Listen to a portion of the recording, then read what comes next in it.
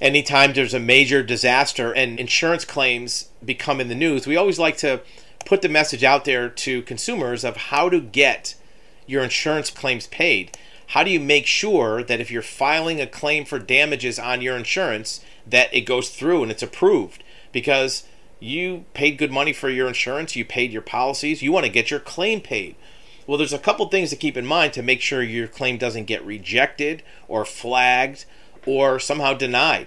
First thing is, start by reading your policy. Before you file a claim, take out your policy. Look, it's not the most exciting reading in the world. It's very boring, boilerplate language. But go to the section that has to do with the type of claim you're filing. If it's an auto claim, if it is a windstorm claim, a flood claim. Look, this Hurricane Ian damaged tens of thousands of homes, tens of thousands of vehicles. There's going to be all kind of claims going in.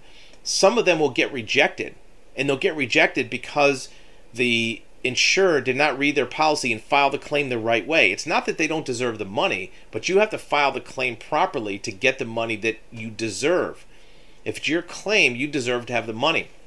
So first, look at how you're filing the claim. Make sure it matches what's covered on your policy. Don't file a claim for something that's an exclusion if that same thing is covered under a different area of your policy. We've seen many insurance claims that are filed improperly and get denied, where if they were filed the right way, they would have been approved 100%.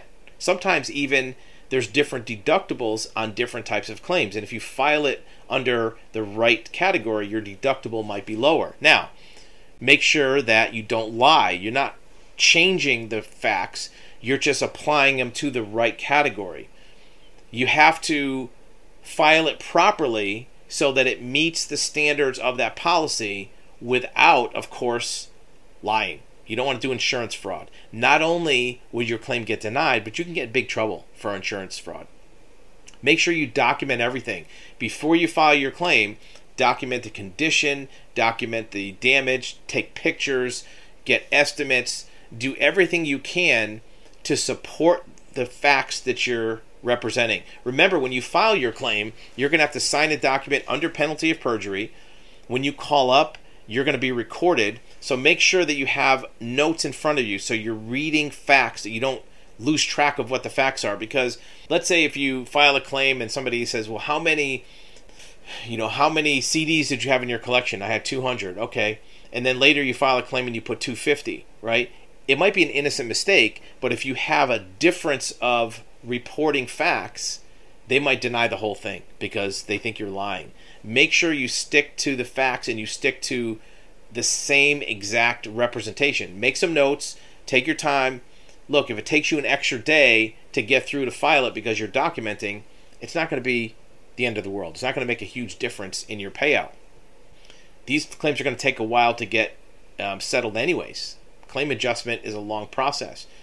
Also, if you're filing a homeowner's claim, be aware that that insurer is going to do a title search on your house.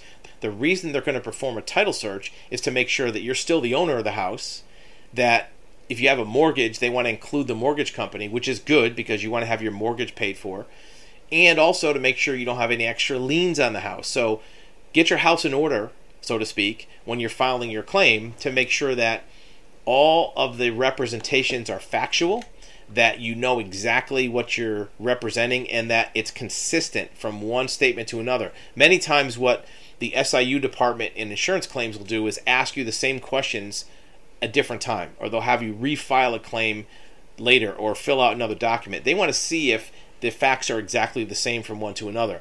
With this many claims coming in and with the catastrophic losses for these insurers, they're going to be looking for exclusions. They're going to be looking for exemptions. They're going to be looking to not cover things. Not because necessarily they're trying to rip you off. They're just trying to make sure they're not overpaying for claims. So document everything. Make sure it's all there. Whatever opinion you have about insurance companies, forget that for now. You want to make sure that your particular financial situation has the best possible result within the law, within the contract descriptions of your policy, so that you don't lose out on money that's coming to you, and you don't give the insurance company an out where they cannot pay for something that they're supposed to.